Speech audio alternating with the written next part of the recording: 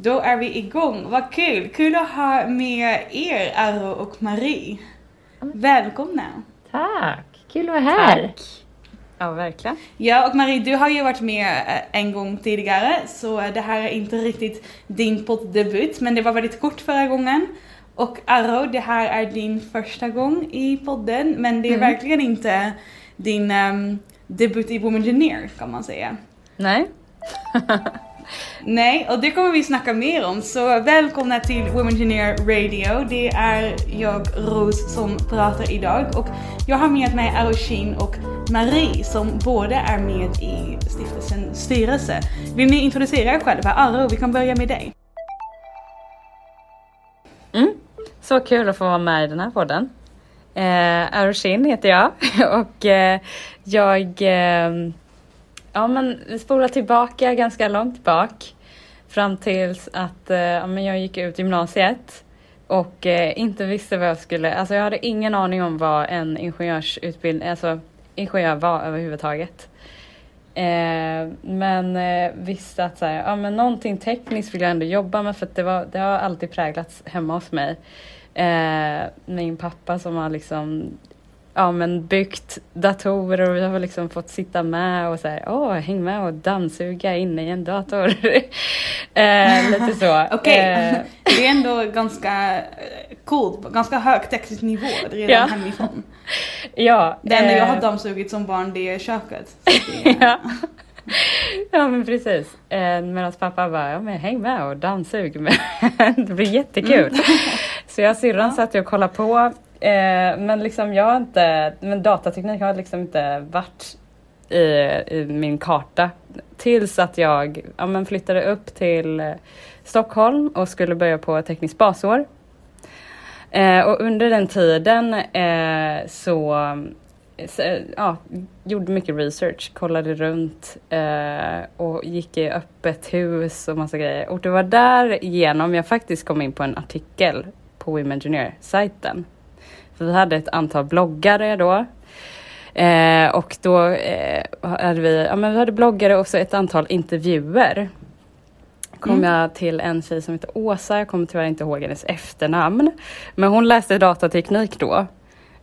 Och jag läste igenom och bara, gud vad kul. För jag har alltid tänkt att jag måste vara någon form av hacker. Eller jag måste ha suttit liksom och så här, programmera sedan jag varit liten. Så jag har haft en liten så här, en bild av vad en datatekniker gör. Eller en programmerare gör liksom. Men sen så träffade jag Åsa. Och jag träffade Åsa på riktigt. På KTH också. Okej, ja. På öppet hus och var ett antal tjejer där som bara, nej men du behöver inte kunna koda från början. Alltså vi gör det här tillsammans. Det finns liksom studenter som hjälps åt men också lärare och assistenter. Så att det är liksom så här, men vi lär dig från grunden. Så då var jag bara, okej, men då kanske det finns någonting. För att jag vet ändå att från pappa liksom, som har präglats med datorer hela livet. Har jag ändå tänkt så här, okej, men det kanske är ganska brett. Alltså man kan ju vara, kanske inte bara liksom programmering, utan det finns ganska mycket mer annat inom data. Som gjorde så att jag liksom, valde datateknik till slut. Och under den tiden så kom Womengineer har alltid funnits där liksom i bakgrunden. Ja, jag tycker att det är så kul att du redan hittade till Womengineer innan du ens började plugga. För det är ju just därför Womengineer finns. Så det är jättekul att det uppfyllde det syftet för dig. Ja, men jag har alltid kunnat så här, luta mig tillbaka och läsa bloggarna. Jag kan följa någon student så här, bara, shit vad kul. Även om jag inte kände personen. Och så var det någon som bloggade om så här, studentlivet som ingenjör. Sen så var det en klasskompis till mig, Diana, som började på Womengineer som projektledare. Det var då hon bara, men häng på, det här blir askul. Så det var då jag började som näringslivsansvarig. Och då hade vi en del partners. Vi hade Flir bland annat. Vi satte ihop lite olika partnerskap och få in pengar så att vi kunde liksom göra det vi gjorde då. Och sen dess har jag liksom, sen 2015 ungefär, så har jag varit med i Womengineer. Jättelång story. Ja, men sen så emellan allt så flyttade jag till New York ett tag och då behövde jag ta en paus. Och som sagt, men Womengineer har alltid funnits där. Vi har alltid haft kontakten. Det har alltid varit så här, bara, men vill man ha tips eller bara, du vet, det är råd. Det behöver inte vara om karriären, om livet bara. Alltså det har bara alltid funnits där som en andra familj. Så jag bara så här, kändes självklart att bara komma tillbaka och bara, nej men det är det här jag brinner för. Och liksom inspirera unga tjejer till tech. För jag hade liksom, förutom pappa då, inte riktigt den, men så här andra organisationer eller så. Det var liksom inte, jag tror inte det fanns så mycket då. Alltså inte när jag var, eller det var liksom inte, vi hade inga, inte i vår skola hade vi inga så här besök, kom och besök vårt techbolag. Nej, och jag känner igen så mycket det du säger, att Womengineer känns som, man får ut så mycket av det av att engagera sig i det. Att dels så inspirerar man de här yngre tjejer, vilket är vårt primära syfte. Men sen alla vi som är med i Womengineer, det blir en väldigt stark band mellan oss alla. Marie, hur upplever du det? För jag tänker att du har ju varit med och grundat Womengineer. Var det någonting som du kunde se framför dig liksom dag ett när du och Emily startade det här? Nej, absolut inte. Det har ju verkligen bara utvecklats. Alltså jag tycker att man får bara hänga med och sitta och flinar typ. Tycker att det är så himla fint och härligt att det har blivit det. Och jag också konstaterar nu när du berättar att jag det var nog lite slarvigt av mig, men jag har kommit ihåg att det var liksom, Womengineer hade en så avgörande betydelse för att du skulle bli ingenjör. Det är ju fantastiskt. Alltså varje gång man hör det så blir man ju så himla, då får jag nästan lite gåshud. Det är ju enormt faktiskt. Men nej, alltså självklart, det fanns ju ingen idé om att vi skulle bli som ett gäng systrar för varann som kan stötta varann och att vi liksom, den supporten, det fanns ju inte i vår världsbild när jag och Emily startade Womengineer. Vi tyckte ju bara att det var en kul grej att se vad som skulle kunna hända typ. Så att, men berätta lite mer om hur det började för dig och Emily, för ni gick i samma klass på KTH. Vill du berätta lite om din bakgrund och hur ni startade Womengineer och hur ni har kommit dit där vi är idag? Ja men gärna. Alltså, men om jag börjar där då, att Emily och jag, vi gick faktiskt inte i samma klass. Hon gick i min parallellklass och jag kände inte henne. Jag kommer ihåg att hon liksom stövlade ner, det var en sån här föreläsningssal där man, med en sån här bred trappa ner till svarta tavlan längst fram. Och hon liksom stövlade ner där. Hon hade typ någon stor kjol eller hon hade liksom mycket färg och sådär. Alltså man noterade henne när hon klev fram och skulle berätta om, det var något sådär, vi läste både design och produktframtagning på KTH och då var det en produktutvecklingskurs som handlade om att, hur vi skulle formge nya produkter, så skulle vi ha en mässa kring det. Och hon hade engagerat sig i det och hon bara, vi behöver fler folk som kan jobba med det här. Vem är på? Typ. Och jag tyckte att varför inte? Och sen så engagerade vi oss då i samma projekt för att styra upp den här mässan. Okay. Och då lärde jag känna henne. Och sen fortsatte hon i sin klass och jag i min klass. Men jag minns inte, vi pluggade väl lite ihop kanske och sådär. Men sen så började vi bara spåna på det här. Men vi konstaterade att vi var så få. Vi brukar säga att vi var ensamma i en i en föreläsningssal när vi läste hållfasthetslära. Och Emily säger att, men säg inte det för jag vet inte om det är sant. Och jag bara, jo men det tror jag. Så minns jag det. Ja, så minns jag i alla fall att vi var i en föreläsningssal och det var typ bara killar och så var det vi, jag och Emily. Och vi bara, va? Gud vad sjukt, varför är det så här?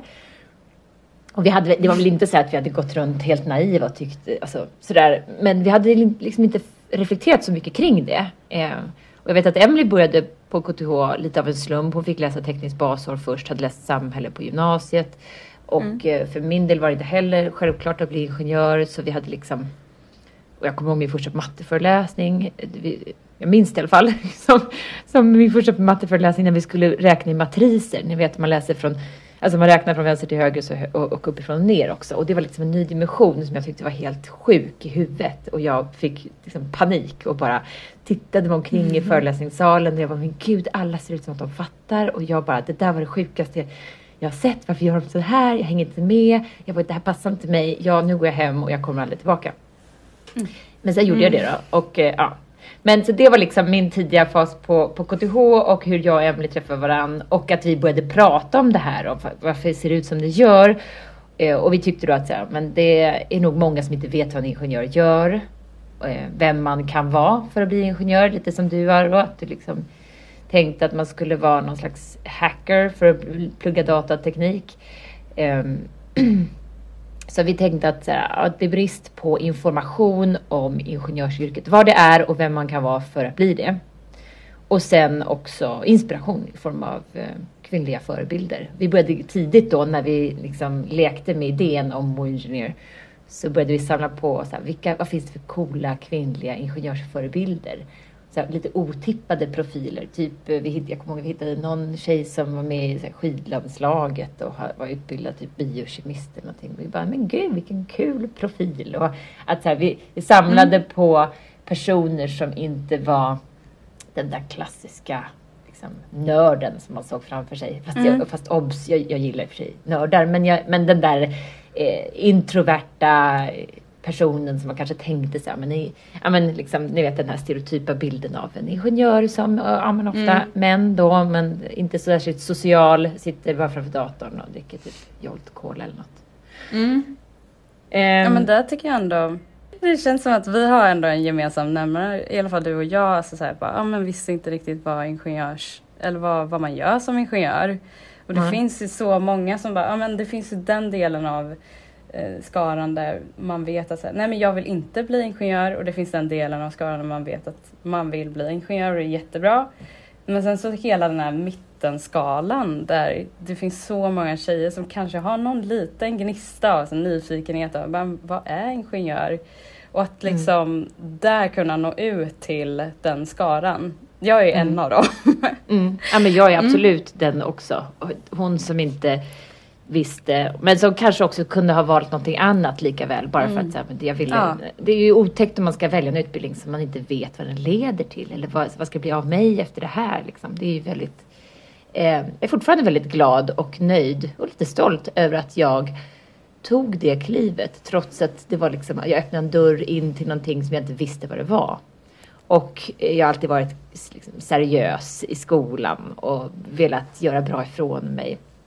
Och så började jag på en utbildning som jag inte visste så mycket om. Kände ingen sådär.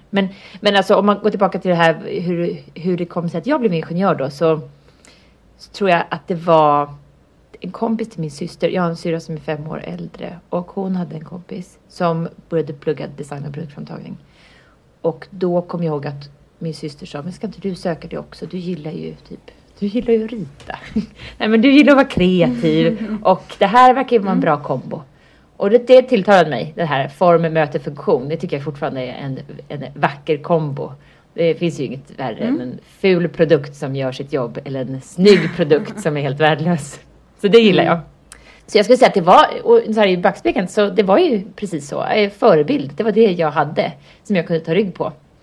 Och det var därför jag sökte till KTH. Men det var ju liksom ingen sådär, det var inte någon utstuderad plan, utan det var lite bara slumpen. Något skulle man ju göra efter studenten typ. Jag ville gärna bli läkare, fast jag hade en idé om att jag ville bli läkare. Men jag tror inte att jag ville det egentligen då kanske, eller jag vet inte. Men jag skulle bli rekonstruerande plastikkirurg, hade jag en plan. Eller någon slags idé. Ja, okay. Jag gillade jag såg ett avsnitt av någon så här barnsjukhuset eller något på tv när jag var tonåring. Och då var det en pojke som hade fött. Jag trodde du skulle säga Grey's Anatomy eller någonting. Jag bara, nej. Jag vet inte hur bra det är att basera sina livsval på det. nej, men det här var jag undrar hur en sitcom om ingenjörer hade sett ut. Ja, men exakt. Det hade varit ett roligt projekt. Göra Grey's Anatomy fast engineering edition. Ja, men absolut. Hela populärkulturen skriker ju efter en cool kvinnlig ingenjör. Det behöver vi absolut lyfta fram. Så det är ett liksom side project vi får starta. Men jag såg ett avsnitt av något så här barnsjukhuset, och då var det en liten pojke som hade fötts utan liksom några ben i sin tumme. Så det var liksom bara en liten skinnbit så här, och tummen behöver man ju. Så att då opererade de ner pekfingret och satte det istället som tumme. Och jag tyckte det var så himla coolt. Och den här läkaren som gjorde det, han gjorde det så fint. Och det blev verkligen en jättesnygg tumme. Och den där pojken var så himla glad. Och, det var så här, berörde mig, så jag kände att gud, det där vill jag göra. Och då skulle jag få vara lite konstnärlig också. Som jag tyckte var lite spännande. Men nu fick jag göra det för produkter istället. Det blir inte lika känslosamt. Men det var lite same också på ett sätt. Men jag tycker det är intressant att du nämner att du vill bli läkare först. För det känns som en ganska vanlig... Eller jag har hört det här många gånger förut. Att när man går natur, att man då tänker att det där med läkare är väl kul. För speciellt om man vill göra bra ifrån sig i skolan. Man måste ha höga betyg för att komma in på läkarlinjen. Och som du säger, Marie, man hjälper människor. Det är allmänt uppfattat som ett väldigt socialt jobb. Mycket mer än vad en ingenjör är. Men det är intressant att det är just den kombinationen. Man tänkte att bli läkare och så blev man ingenjör. Jag vet att Amanda har också tänkt, Amanda som är med i Womengineer också, som har tänkt att bli läkare innan hon bytte till att hon ändå gillade fysik och matte mer. Så det är spännande att det är så. Ja, nej, men när jag tänker på det nu så jag har liksom, det finns inte så mycket därunder att jag bara, jag ska bli läkare. Det var mer så här, som jag sa. Jag sa att jag skulle, men det lät bra. Och man hjälper människor, det verkar vara högavlönat, det är lite viktigt jobb, det verkar svårt. Jag gillade gärna något som kändes svårt. Så att jag kunde, det som saknades var väl att man inte fick ha några snygga outfits. Men alltså, vet du, det är exakt det jag också har tänkt på, att jag hade inte kunnat jobba som läkare. Jag måste ha någon som säger, fan vilken bra outfit du har på dig idag. Det vill jag höra. Det behöver jag. Det är väldigt enformigt. Det är därför jag inte vill jobba hemifrån. Ja, jag sitter här uppklädd i tänderna, jobbar hemifrån.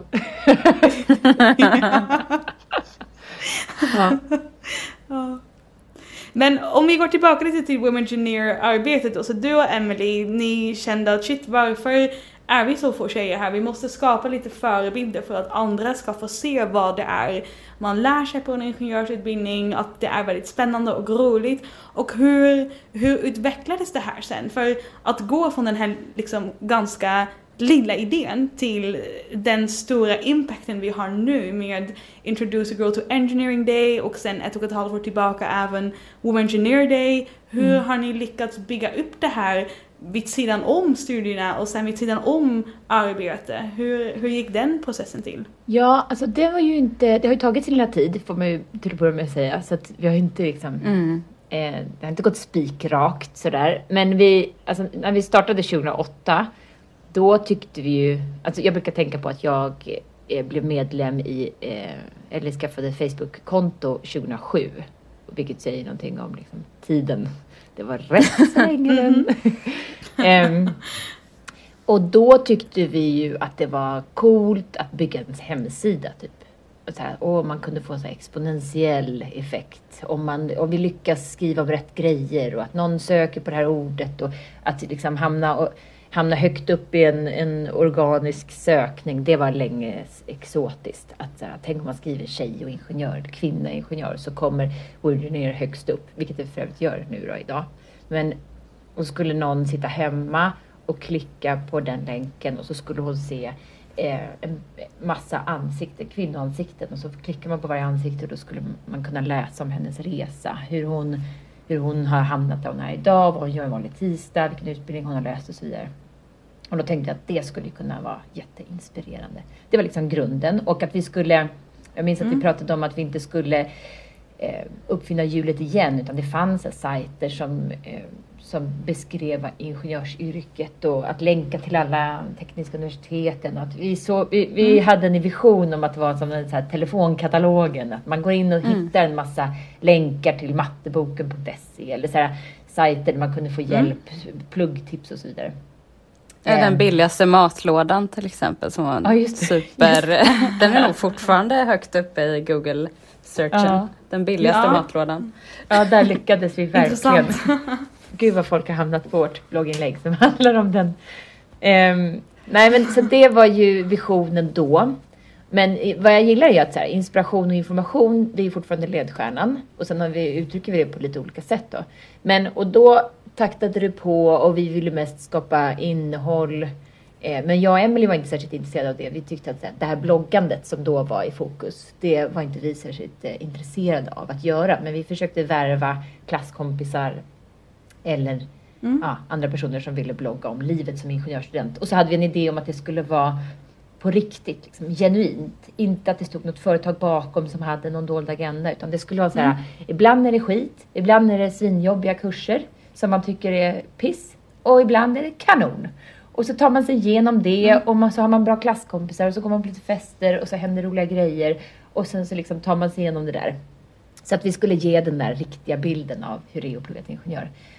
Och sen så fortsatte vi med det och sen så när vi tog examen och började jobba, där någonstans började jag tycka att Womengineer var svårt att hitta plats i livet. Och sen när jag fick barn och sådär, då bara, vad ska jag göra av Womengineer? Och jag hade alltid lite dåligt samvete för det fanns så mycket idéer. Jag hade så mycket idéer men det var så lite tid att liksom förvalta det och göra någonting av det.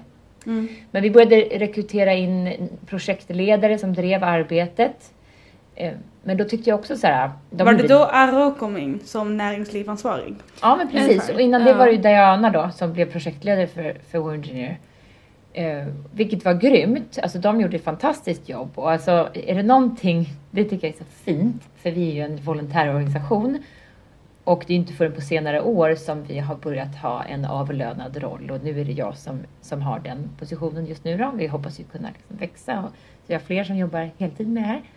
Men det fina med volontärer, och det är verkligen en lärdom som jag tar med mig, det är att en volontär som är motiverad och brinner för syftet kan göra så otroligt mycket, skapa så mycket mer värde än vad jag tänker mig så här, kollegor jag har haft genom tiderna. Avlönade kollegor som bara goddag yxskaft, men så här, som inte gör bra saker, som bara liksom taktar på. Man bara, vad har du gjort idag? Och det har säkert hjälpt mig också genom tiderna i jobb som inte har liksom engagerat mig. Att man liksom lunkar på, man gör det som förväntas av en, men man gör inte det där lilla extra. Och det gör ju volontärer. Så att idag är ju ett viktigt mål hela tiden är ju att våra volontärer känner att de får ut så mycket som möjligt av sitt engagemang i Womengineer. Och det tror jag är det som gör också att vi har den här bra kulturen, att vi liksom stöttar och hjälper varandra. För om en volontär inte är engagerad, ja, men då såklart prioriterar någon andra saker och då plötsligt händer ingenting. Så att, Nej, men så då var vi den här volontärorganisationen och sen startade vi ju IGE Day 2015. Vi konstaterade att kanon att finnas online, men det är det fysiska mötet som inspirerar mest. Och så hittade vi studier som visade på att det finns ju massa olika argument och idéer och så här, hur man ska få tjejer att bli inspirerade och plugga teknik. Nej, men jag tänkte på... Nej, för att när jag hoppade in 2015 och vi kom igång med liksom IGE Day och allt det. Men sen så var hela tiden frågetecken kring... För vi har ju liksom volontärer, det är inte avbetalade liksom. Alla var liksom eldsjälar i organisationen och det var ju lite någonting som vi stampade på kring hela tiden så här, okej, hur ska vi röra oss framåt? Det minns jag var en stor fråga hela tiden. Ja, för det är svårt. Man kan inte lägga allt för mycket jobb på volontärer. Nej. För man har ju begränsat med tid. Hur kände du att det gick ihop för dig när du började och det du gör nu? För du har ju också verkligen gjort en resa genom Womengineer. Vill du berätta lite om hur de olika roller du och liksom uppgifter du har tagit på dig? Nej, men också för att ge bakgrund. Jag är från Göteborg och jag valde att flytta till Stockholm för plugget. Men sen Stockholm är ju inte en fantastisk studentstad om jag ska vara ärlig. Jag hade lite svårt för att liksom komma in i det. Och då tyckte jag, för mig, så då pluggade jag ju och jobbade med Womengineer vid sidan av. Och det såg jag som en så plusgrej. Alltså jag verkligen tyckte om, för jag fick liksom nätverk och träffa andra människor också som bor i Stockholm. Och det tyckte jag, alltså så här, under plugget tyckte jag det var verkligen guld att kunna vara med i sån här typ av organisation. För att det är liksom inte bara plugget, utan då får man också så här, ja, men testa på hur saker som kanske tangerar yrkeslivet sen. Mycket av så här byggande av hemsidan har ju också tangerat kring det jag gör idag inom user experience. Men sen så när jag börjar jobba så är det liksom, okej, hur ska jag, men precis som Marie säger, nu har inte jag barn, men att kunna balansera med ideell organisation med privatliv och karriär. Men det har alltid det som man liksom, det har alltid funnits det man brinner för, att kunna liksom inspirera unga tjejer till tekniken. Har alltid fått mig att säga bara, nej men det här är någonting jag faktiskt vill hitta tid till att lägga liksom.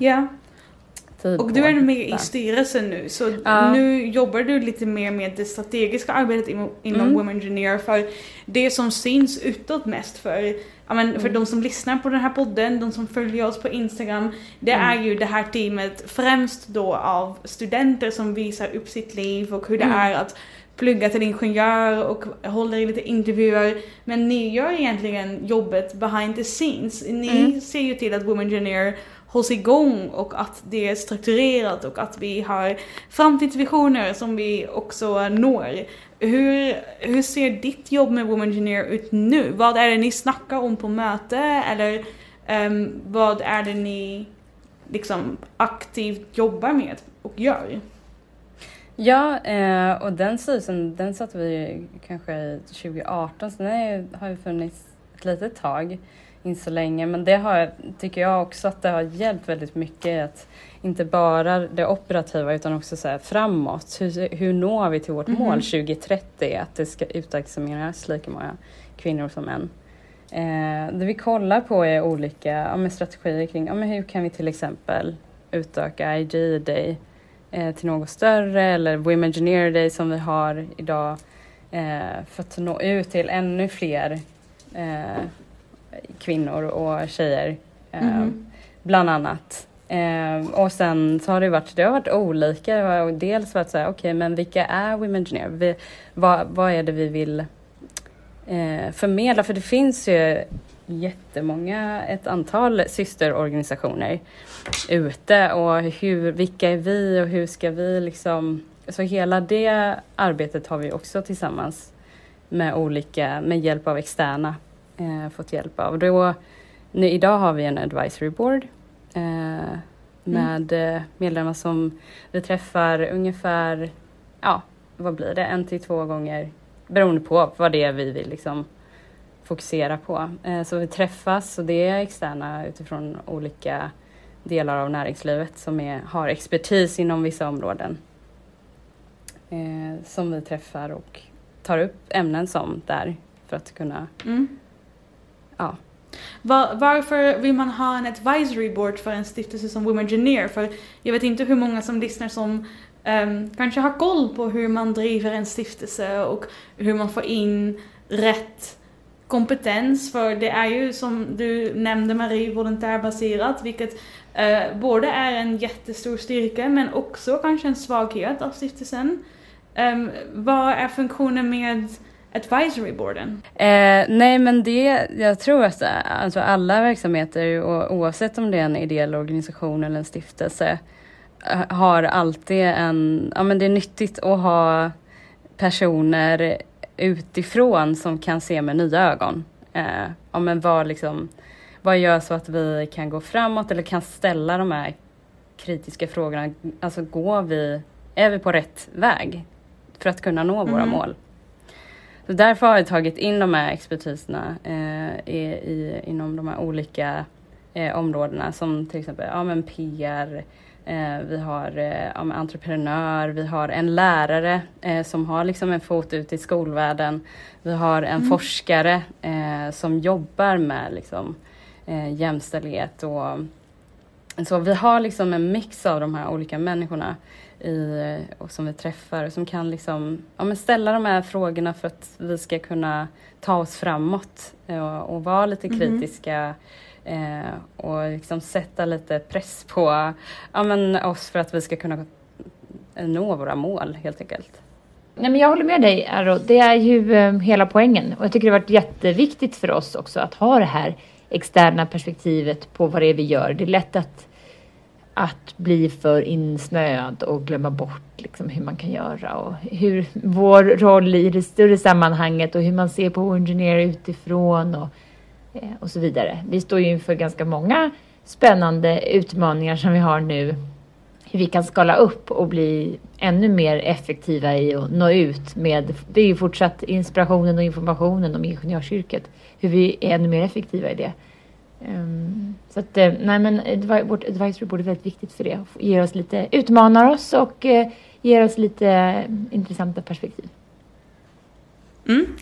Och då tiden börjar rinna iväg lite, men jag är lite nyfiken på vad ni har tyckt har varit allra roligast med att jobba som ingenjör. För Marie, även du som nu jobbar som vd för Womengineer, du har ju också jobbat som ingenjör innan.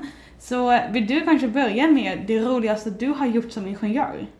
Ja, men jag har faktiskt fått tänka på det här en del nu på sistone för att vi har, jag och Amanda nu då, som har jobbat med mig med marknadsföringen inför årets IGE Day, vi har hållit en massa föreläsningar för skolklasser och tjejer som är med på IGE Day då. Och då har jag pratat lite grann om ingenjörskap och min egen resa. Och vilket har varit kul, för att det tänker man inte så mycket på. Vad man har gjort förr och vad som har lett en till där man är idag och sådär. Men då, jag har jobbat med produktutveckling i typ 10 år innan jag började heltid med Womengineer för ett par år sedan. Och jag tror det jag tycker har varit, alltså det har varit en resa såklart. Det var kul när man kom över kulmen av att vara sådär, man är alltid stora öron och den som kan minst i rummet, till att man plötsligt började känna att men jag kan faktiskt en del. Och nej men hörni, jag tycker vi ska gå åt det här hållet, eller så här borde det vara.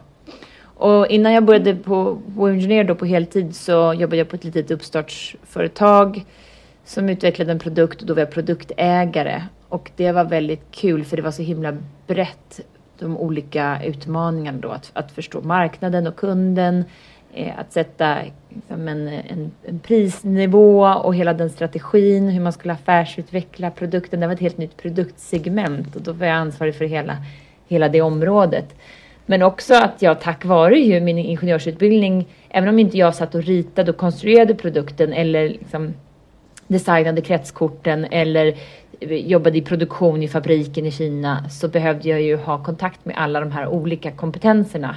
Och det var ju en härlig miljö att vara i. Dels att få jobba med andra liksom experter som var experter på sitt område. Och så kunde jag liksom plocka lite delar därifrån, och så kunde jag bilda med den här helhetsuppfattningen då, som gav någon slags riktlinje för hur vi skulle jobba framåt. Det var ett väldigt kul kontext att vara i.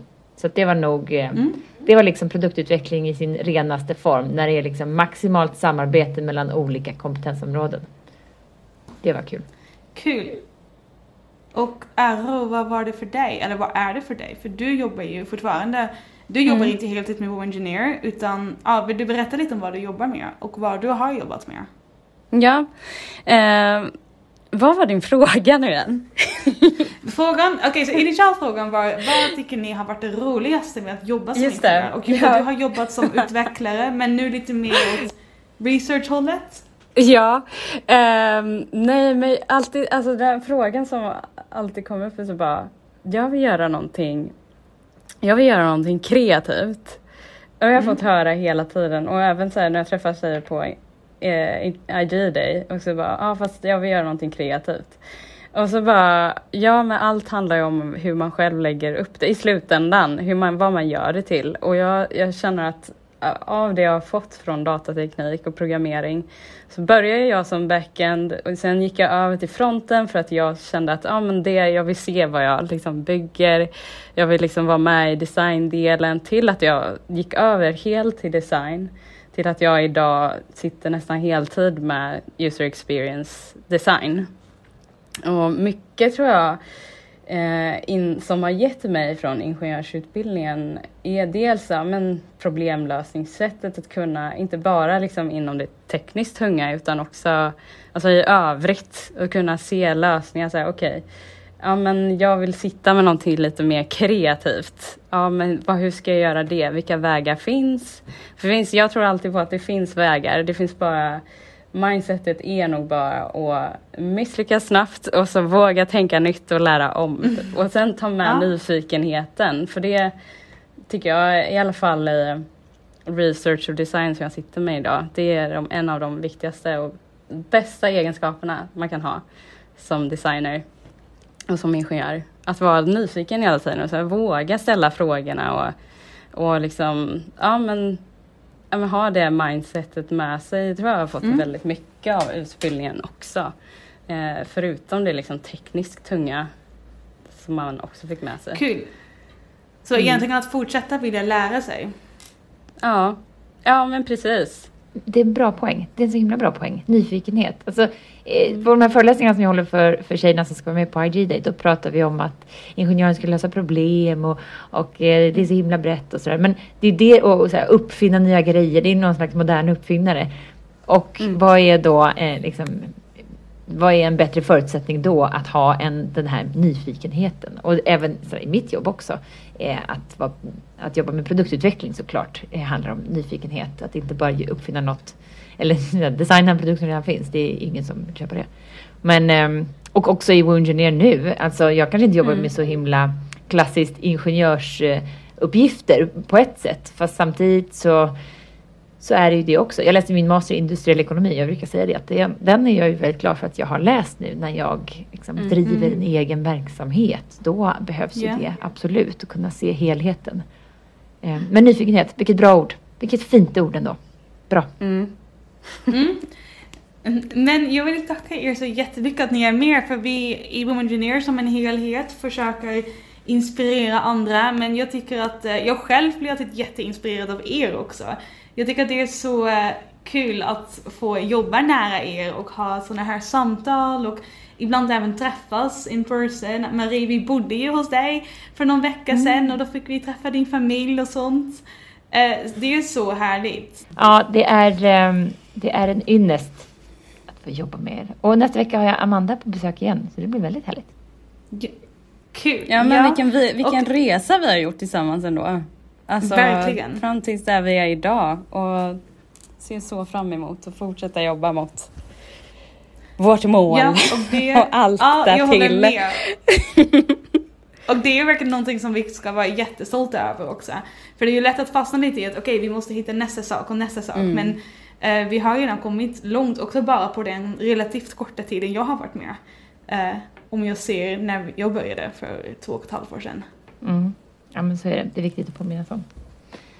Ja, men tack för att vi fick vara med, Ros. Det var jättekul. Det var ju väldigt hedrande att få kika in i den här podden. Det har ju varit grymma avsnitt så här långt och jag ser fram emot att se hur det här klipps ihop. Hur ska du få ordning på det här snacket? Ja, jag ska försöka att inte klippa det så att det blir saker som ni inte har sagt egentligen. Det är lite farligt med att spela in så här audio, att jag bara kan välja. Fast i och för sig, det kan man ju göra oavsett med lite deep learning och sånt. Så den risken finns alltid. Exakt. Gud, nu blir det ännu mer spännande. Ja, men det är bra. Ja. Och ni som lyssnade, tack så jättemycket att ni lyssnade på hela avsnittet. Och om ni har fler frågor om Womengineer, om vad vi gör, vilka vi är, så får ni alltid höra av er till oss på Instagram eller på e-mail. Och ni hittar våra kontaktuppgifter i avsnittets beskrivning. Och så hörs vi nästa vecka. Hej då!